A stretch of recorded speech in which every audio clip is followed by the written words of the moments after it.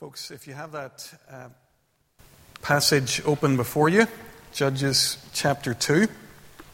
So we started this series a couple of weeks ago, looked at chapter 1 and through to verse 5 of chapter 2. And that passage was very evidently an introduction to the whole book of Judges. And it told the story of how the people of Israel settled the land of Canaan as God had commanded them. Actually, they didn't settle it as God had commanded them. That was the point when we looked more carefully at that chapter last week.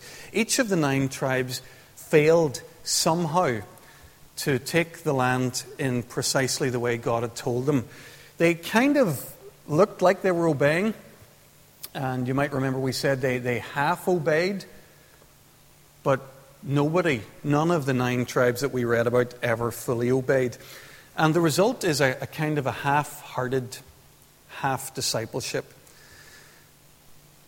And the result of this is going to be, and we saw it, and I tried to draw your attention to it as I read the final verse of our passage this evening, the outcome is going to be that the people live in the land among the pagan Canaanites. They live compromised, idolatrous lives. Tonight's passage is interesting because it serves as another introduction to the book of Judges. So if you were here a couple of weeks ago, try to keep that kind of stuff in your mind. Feel free to skim over it as you have it open there before you, just to remember some of what happened in that passage. Tonight's passage serves as a second introduction, but there's also a part of the passage, and I'll flag this up for you, it serves as a summary of the whole book, and I'll show you that a little bit further on. The narrator shows us a cycle which repeats itself throughout the book of Judges, and you maybe saw that. If it all sounds very similar to what we were talking about last week, I wish it were. The problem is, by the time we get to the end of our passage, we're worse off than we were at the end of our passage. Have a look there at the end of last week's passage, or 2 weeks ago, chapter 2, verses 4 and 5. We're told there that when the angel of the Lord had spoken these things, he brought a hard word to the people. He had told them that they disobeyed. When he'd spoken these things to the Israelites, the people wept aloud. They called that place Bochim, and they offered sacrifices to the Lord. And if you jump down to the final verses of tonight's reading, chapter 3, verses 5 to 6, we're told that the Israelites lived among the Canaanites, Hittites, Amorites, Perizzites, Hivites, and Jebusites. They took their daughters in marriage and gave their own daughters to their son and served their gods. 2 weeks ago, we finished with some hope. These half-hearted Israelites, they'd heard God's evaluation. God had talked about their disobedience, but they end up weeping, repenting, and offering sacrifices. But now, in these early verses of chapter 3, further on in time, it's a much more depressing note about the spiritual state of God's people. They've intermarried with pagan Canaanites and are worshipping pagan gods. Those are kind of like the 2 things that God says in the Old Testament you shouldn't do. Tick. Tick.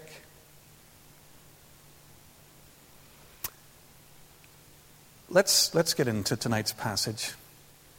It begins with a reference to Joshua. We don't have time this evening. I talked a little bit about Joshua and how his shadow, in a very good way, is over the book of Judges. He was referenced in the passage we looked at last time. We don't have a whole lot of time to look at him, but we're told in verse 7 that the people served the Lord throughout the lifetime of Joshua and the elders who outlived him, and had seen all the great things the Lord had done for Israel. Joshua seems to have been able to influence his own generation and those who came immediately after him. But then, we're told in verse 10 about another generation. Another generation grew up who knew neither the Lord nor what he'd done in Israel. That sounds a bit weird, doesn't it? How would they not know about the Lord or what He's done? They do know.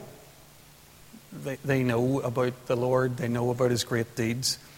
That's not, the verb doesn't mean that they have no idea about these things. They had heard about the Exodus from Egypt, the crossing the Red Sea, the crossing the Jordan, Jericho's walls. They knew all these things. But they didn't care. These saving acts of God, all that God had done to rescue His people out of Egypt, to bring them to the land, weren't bothered. Didn't matter to them. This younger generation hadn't learned to celebrate what God had done for them. We might say that they'd forgotten the gospel. The good news that God had saved His people from slavery, that He had brought them to a promised land, that it was all by God's grace, a God of grace who loved them. They knew all of this, but they didn't care. They weren't committed to it. They had forgotten to keep this gospel, this good news for their time, at the center of their lives. The narrator goes on pretty quickly to tell us what happens when that happens, when you forget the gospel, when you forget the saving works of God. Verse 11, then the Israelites did evil in the eyes of the Lord and served the Baals. At first glance, that's not a very exciting sentence. It's just there. But have another look at it there. The two things that are together in that sentence. Evil in the eyes of the Lord, serving Baals. Those two things are equated. Do you see what the Lord says is evil? The Lord says worshipping other gods is evil. That is not our culture's definition of evil. That is not what our newspapers will go after if they want to personify someone as evil.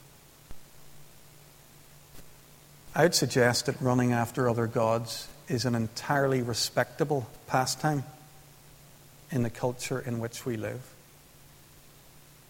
And this is why we need God's Word constantly to purify us. There's a definition of evil for you. To worship other gods.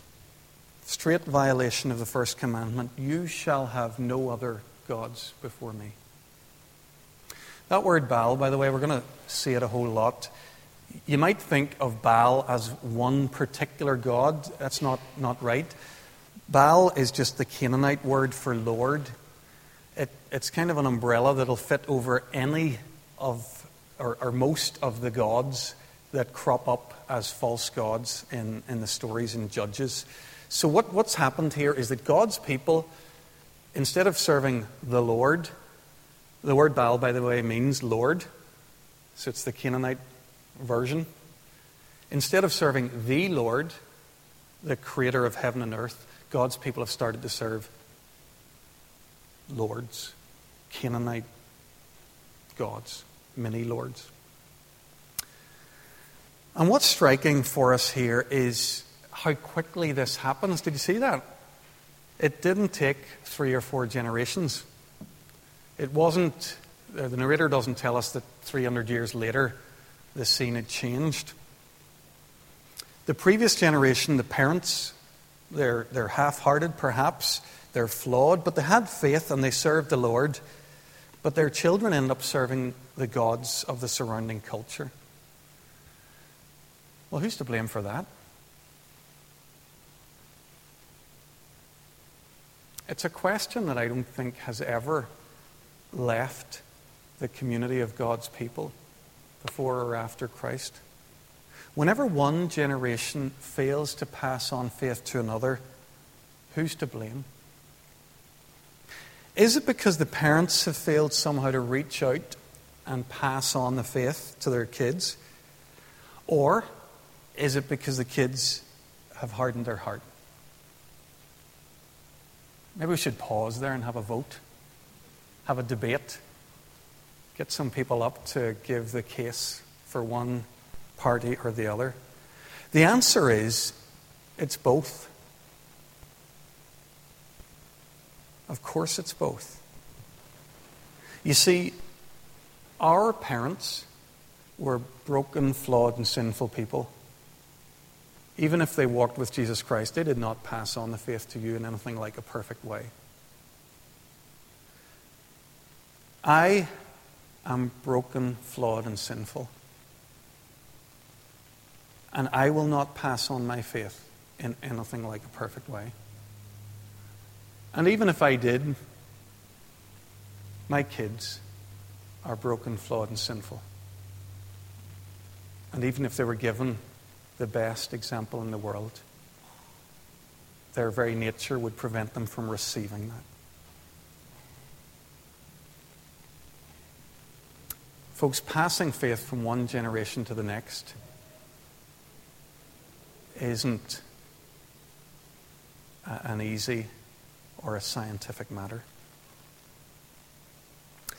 Tim Keller points out an episode from American history to illustrate just how this dynamic happens. He talks about New England in the 17th century.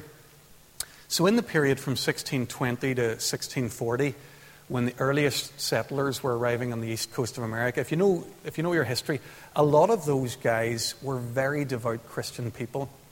A lot of them were fleeing persecution of some form in Europe.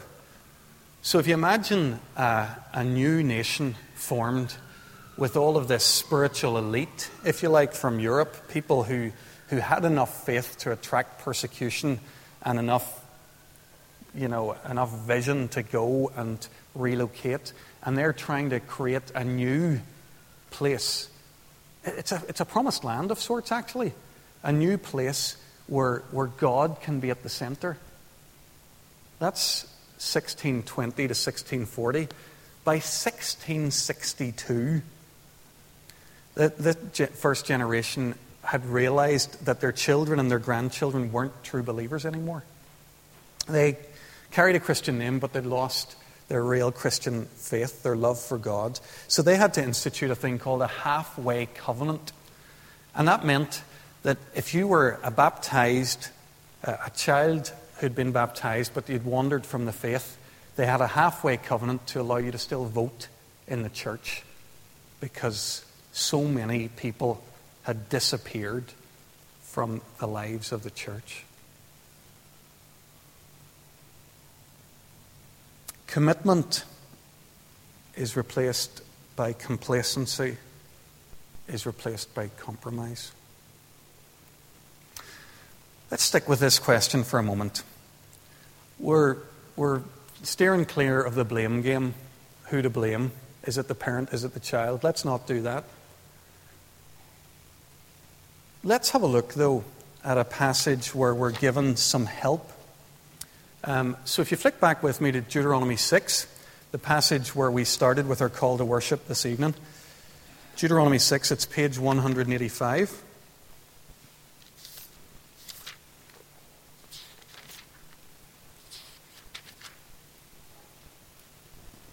It's one of the great chapters in the Bible on this subject of passing on your faith. Deuteronomy 6 was written so that Judges 2 wouldn't happen. That's the relationship between these passages, if that helps you as we approach it. Let's read a few verses there, beginning at verse 4. Hear, O Israel, the Lord our God, the Lord is one. Love the Lord your God with all your heart and with all your soul and with all your strength. These commandments that I give you today are to be on your hearts. Impress them on your children.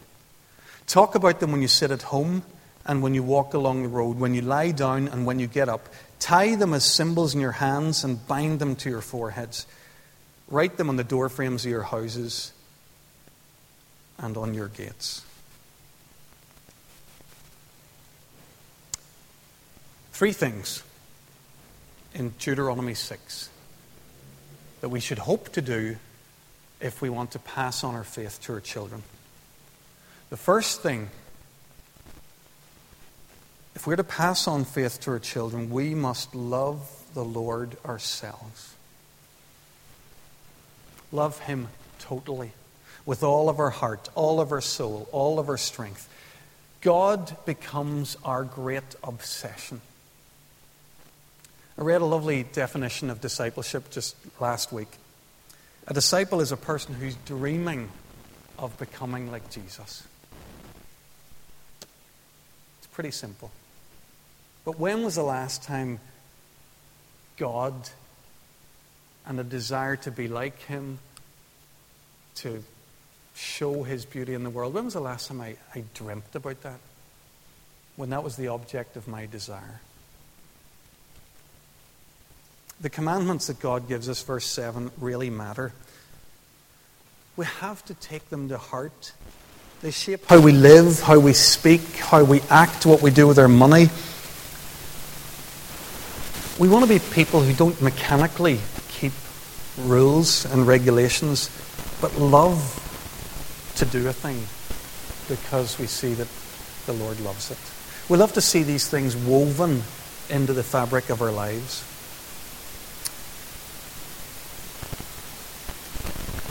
Folks, if we do this, if we just can live a life where love for God is the defining characteristic of our lives, I think we're safe. I think we're safe from the one big criticism. The big criticism we will have from our teenage children is hypocrisy and inconsistent behavior. Young people and teenagers are super sensitive to hypocrisy and allergic to it. They can smell it a mile off. It's the biggest reason and the most fail-safe way for us to put kids off our faith. If I'm a hypocrite talking all the time about the importance of being saved, the importance of following Jesus, and if all the time I'm running after other stuff, money, status, the latest leisure fad, my kids see through all of that. They see through it in a way that I don't, because I blind myself and they just look right through it. Because they know who their dad is or their mum. If my kids hear me harping on and on about living for God, but see me live for other things, then they'll assume the same thing that I've assumed. That the other gods are worth it. That they're better. That following Jesus just doesn't quite deliver. So it must be these other things. So the first thing, I've got to be growing in my love for the Lord myself. Second thing we're called to do here in Deuteronomy 6 is to live out the gospel in everyday life. Have a look there again at verse 7 and following. It talks about God's commands, and it says you're to impress them on your kids. Talk about them when you sit at home, when you walk along the road, when you lie down, and when you get up. And then there's all that stuff about tying it to your forehead and all. I'm just picturing my kids. Patrick's just started Sullivan. I'm just picturing him with a verse tied to his forehead. Go on ahead, son. Go and live for the Lord in Sullivan today. Is this what the Lord calls us to? I think some of those images are probably a little bit time-bound. I haven't researched that, by the way. I don't really know what tying it to your forehead meant. On your doorposts and gates. Actually, I have seen that. I'll try and dig out a photograph for you next time. The part of Germany where my family are from, my mum's side of the family in rural Germany, the farmhouses from the 17th century, almost every one of them will have a Bible verse on there. So it's been on there now for 300 or 400 years. It'll have probably the name of the inhabitants who first built the house and a year when it was built, and then a verse. Maybe the kind of verse that I mentioned here 2 weeks ago. As for me and my house, we'll serve the Lord. At some point in history, they thought that that was a good thing to do, is to have on the gable wall at the front of your house. a biblical text to keep it right in your eyes. We're not going to do that. I don't have that. I don't have John 3:16 banner across the front of the manse. But have another look. Verse 7. Sitting, walking, lying down, getting up. That's just life. That's the fundamental everyday routines of life. You can't do much life without doing those things. What Moses is saying here is get these commands, get the gospel into your everyday life, into your homes. This is how we pass on faith to our kids. Not by leaving it for Sundays or children's activities or youth meetings that they go to. It's by talking and walking at home. Talking to our kids about their homeworks and how they feel when they can or can't do it. Talking to them about the AQE and the feelings that it stirs in them, the things that it does to them about their identity and where they're putting their confidence. Talking to them about friendship in the playground.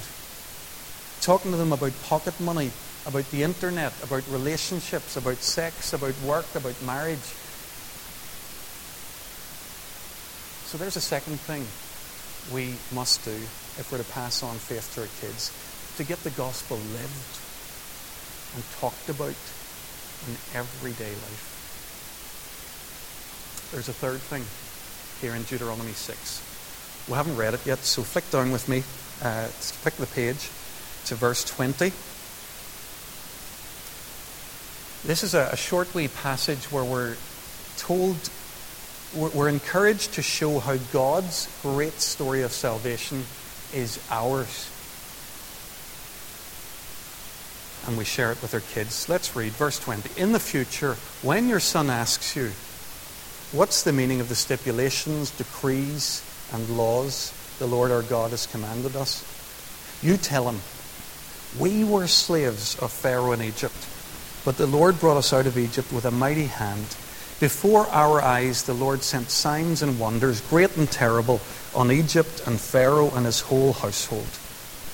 But he brought us out from there to bring us in and give us the land he promised on oath to our ancestors. The Lord commanded us to obey all these decrees and to fear the Lord our God, so that we might always prosper and be kept alive, as is the case today. And if we're careful to obey all this law before the Lord our God, as he has commanded us, that will be our righteousness. See what's happening here? Moses says to the people, you've got to be able to tell your kids and show them that God's great salvation has been personal to you. This great story that they hear about in Sunday Club, that the grown-ups talk about in church, it's not an out there story. It's a here story. This is the story of my life. We've got to give personal testimony to the difference that God has made in our lives. We've got to be able to say to our kids, I was a slave, but he saved me. Folks, it'll mean being able to share our testimony with our kids. I wonder if you've done that.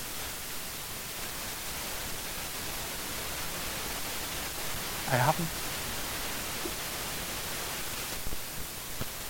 But now, tonight, I'm thinking about it.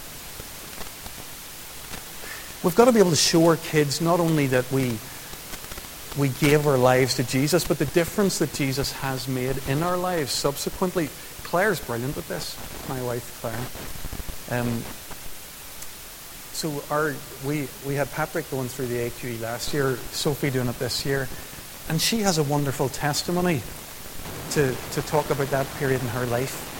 We'll have to explain first of all that it was the old money, it was the 11 plus. And she's able to talk to them about the anxiety that she felt as an 11-year-old. And she's able to relate to them how her dad spent time with her and talked to her about Jesus Christ and his love for her, how it's steadfast in all circumstances, how it's not dependent on her achievements. She's able to say, kids, as an 11-year-old, Jesus rescued me. He helped me. And here's how. And he can help you too.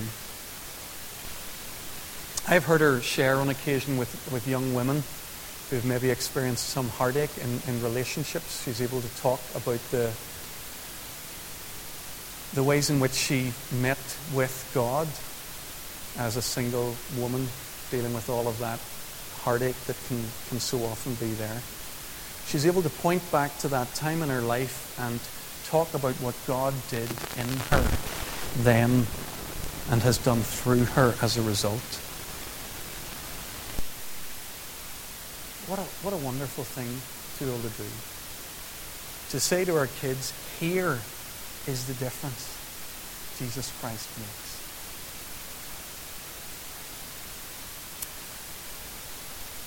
Let's wrap up this huge issue of passing on faith to our kids.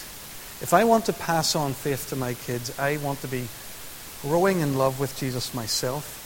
I want to be able to talk about the gospel in real everyday life. And I want to be willing to share about how God's worked in my life. The truth is, this is my calling. If I'm a dad or a mum, this is mine. This is nobody else's. I can't delegate this. Not to the best church in the world or the best youth programs, not to Converse or Bible class or Breakfast Club, Crusaders, Scripture Union. No, not to anybody else. If I'm to pass on faith to my kids, I can't settle for the prevailing view. Here's how I sometimes read the prevailing view.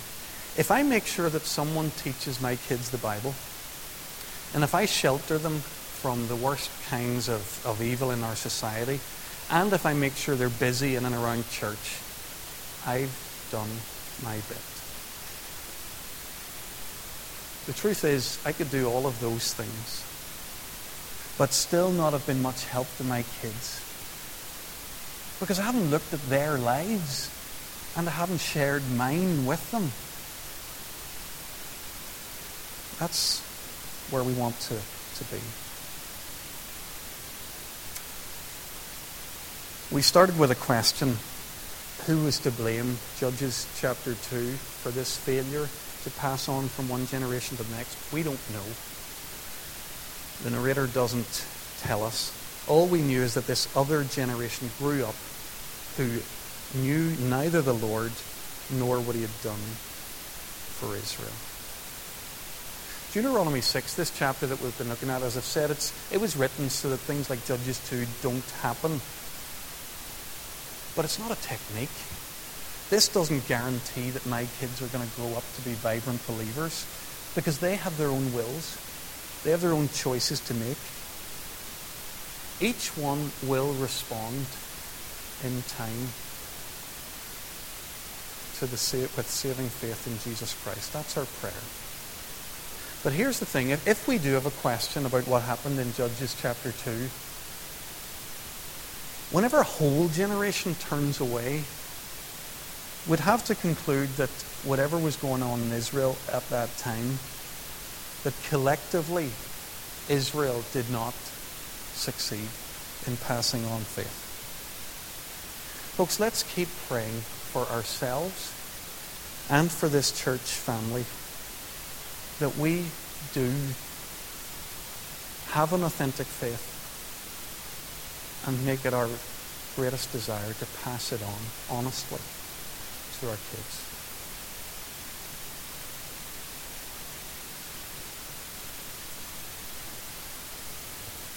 This is one of those moments where if you've been watching your clock, you're doing a calculation with yourself and you've been saying, he's been speaking for over 25 minutes and we're at verse 10. This is not going well. It's all right. we're not going to deal this evening. See those early verses of chapter 3? They're just a description of the nation's slide into idolatry. That's with plenty of time to think about that kind of thing as we move forward through the book of Judges. What we're going to spend our last few minutes doing is noticing a summarizing aspect of this chapter. The narrator gives us a summary of a pattern that we see recurring in the book of Judges. I've called it the Judges cycle. And with a slide to come up. Yeah. Just to give you an idea of why this is helpful.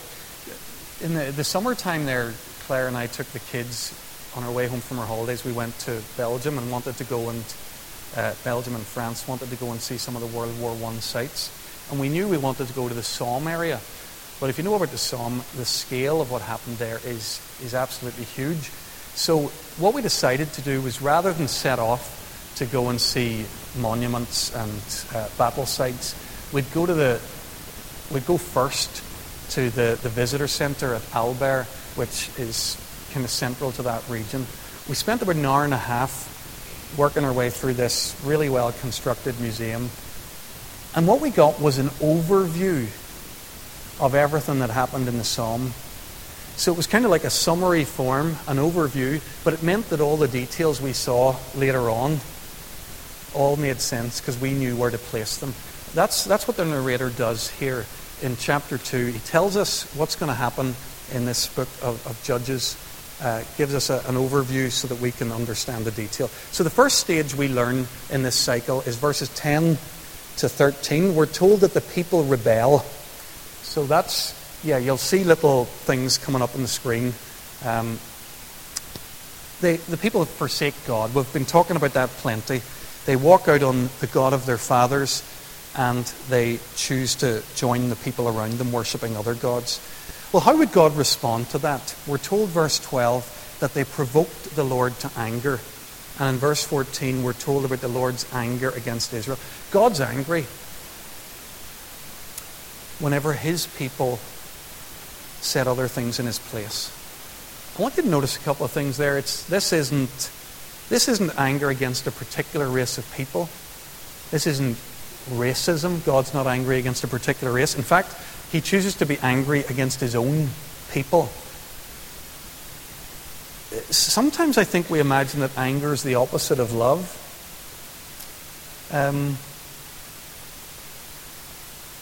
But if our marriage partner of a lifetime is unfaithful to us, or if a child whom we've given so much to rebels against us, it's not an unusual thing to feel anger in that moment. Whenever someone whom we've given so much completely rejects us, the Lord became angry. As a result of his anger, verse 14, we're told that the Lord handed them over to raiders who plundered them.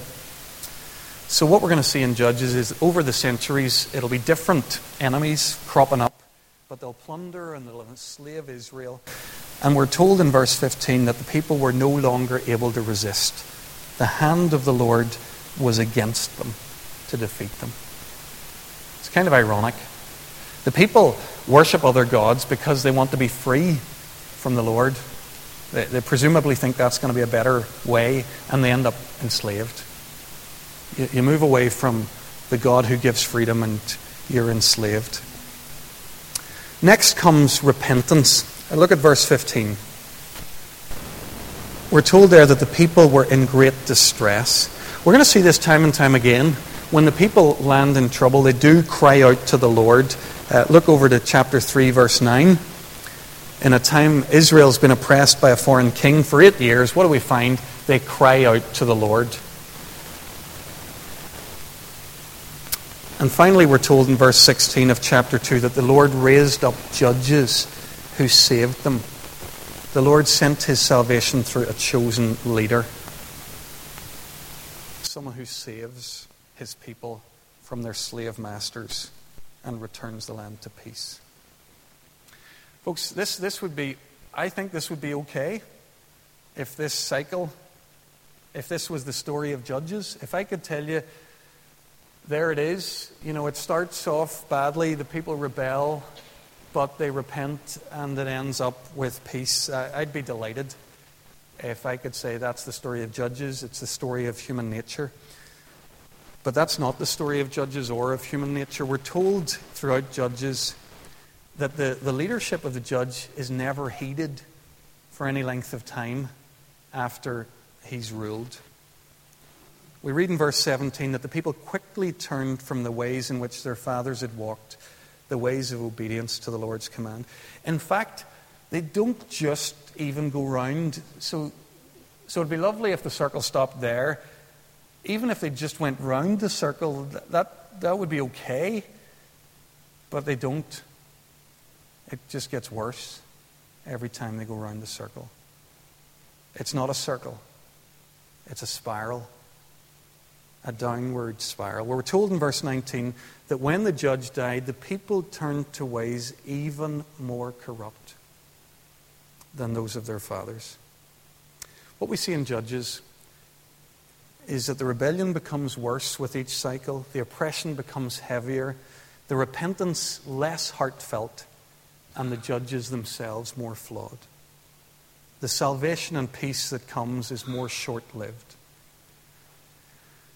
Folks, this summary, early in the chapter of Judges, gives us this devastating picture of what we should expect, what's coming. And the truth is, the book of Judges never really gives an answer to that. I'm kind of spoiling the storyline a bit here, am I? The book of Judges finishes entirely unresolved. But what it does is it stirs in us an appetite. It reminds us that we need something more than a judge. We need something more than the next human leader. We need a judge who isn't going to die. One who can deliver not just our bodies but our souls too. We're looking for a different kind of a rescuer altogether. One that we won't find in the book of Judges.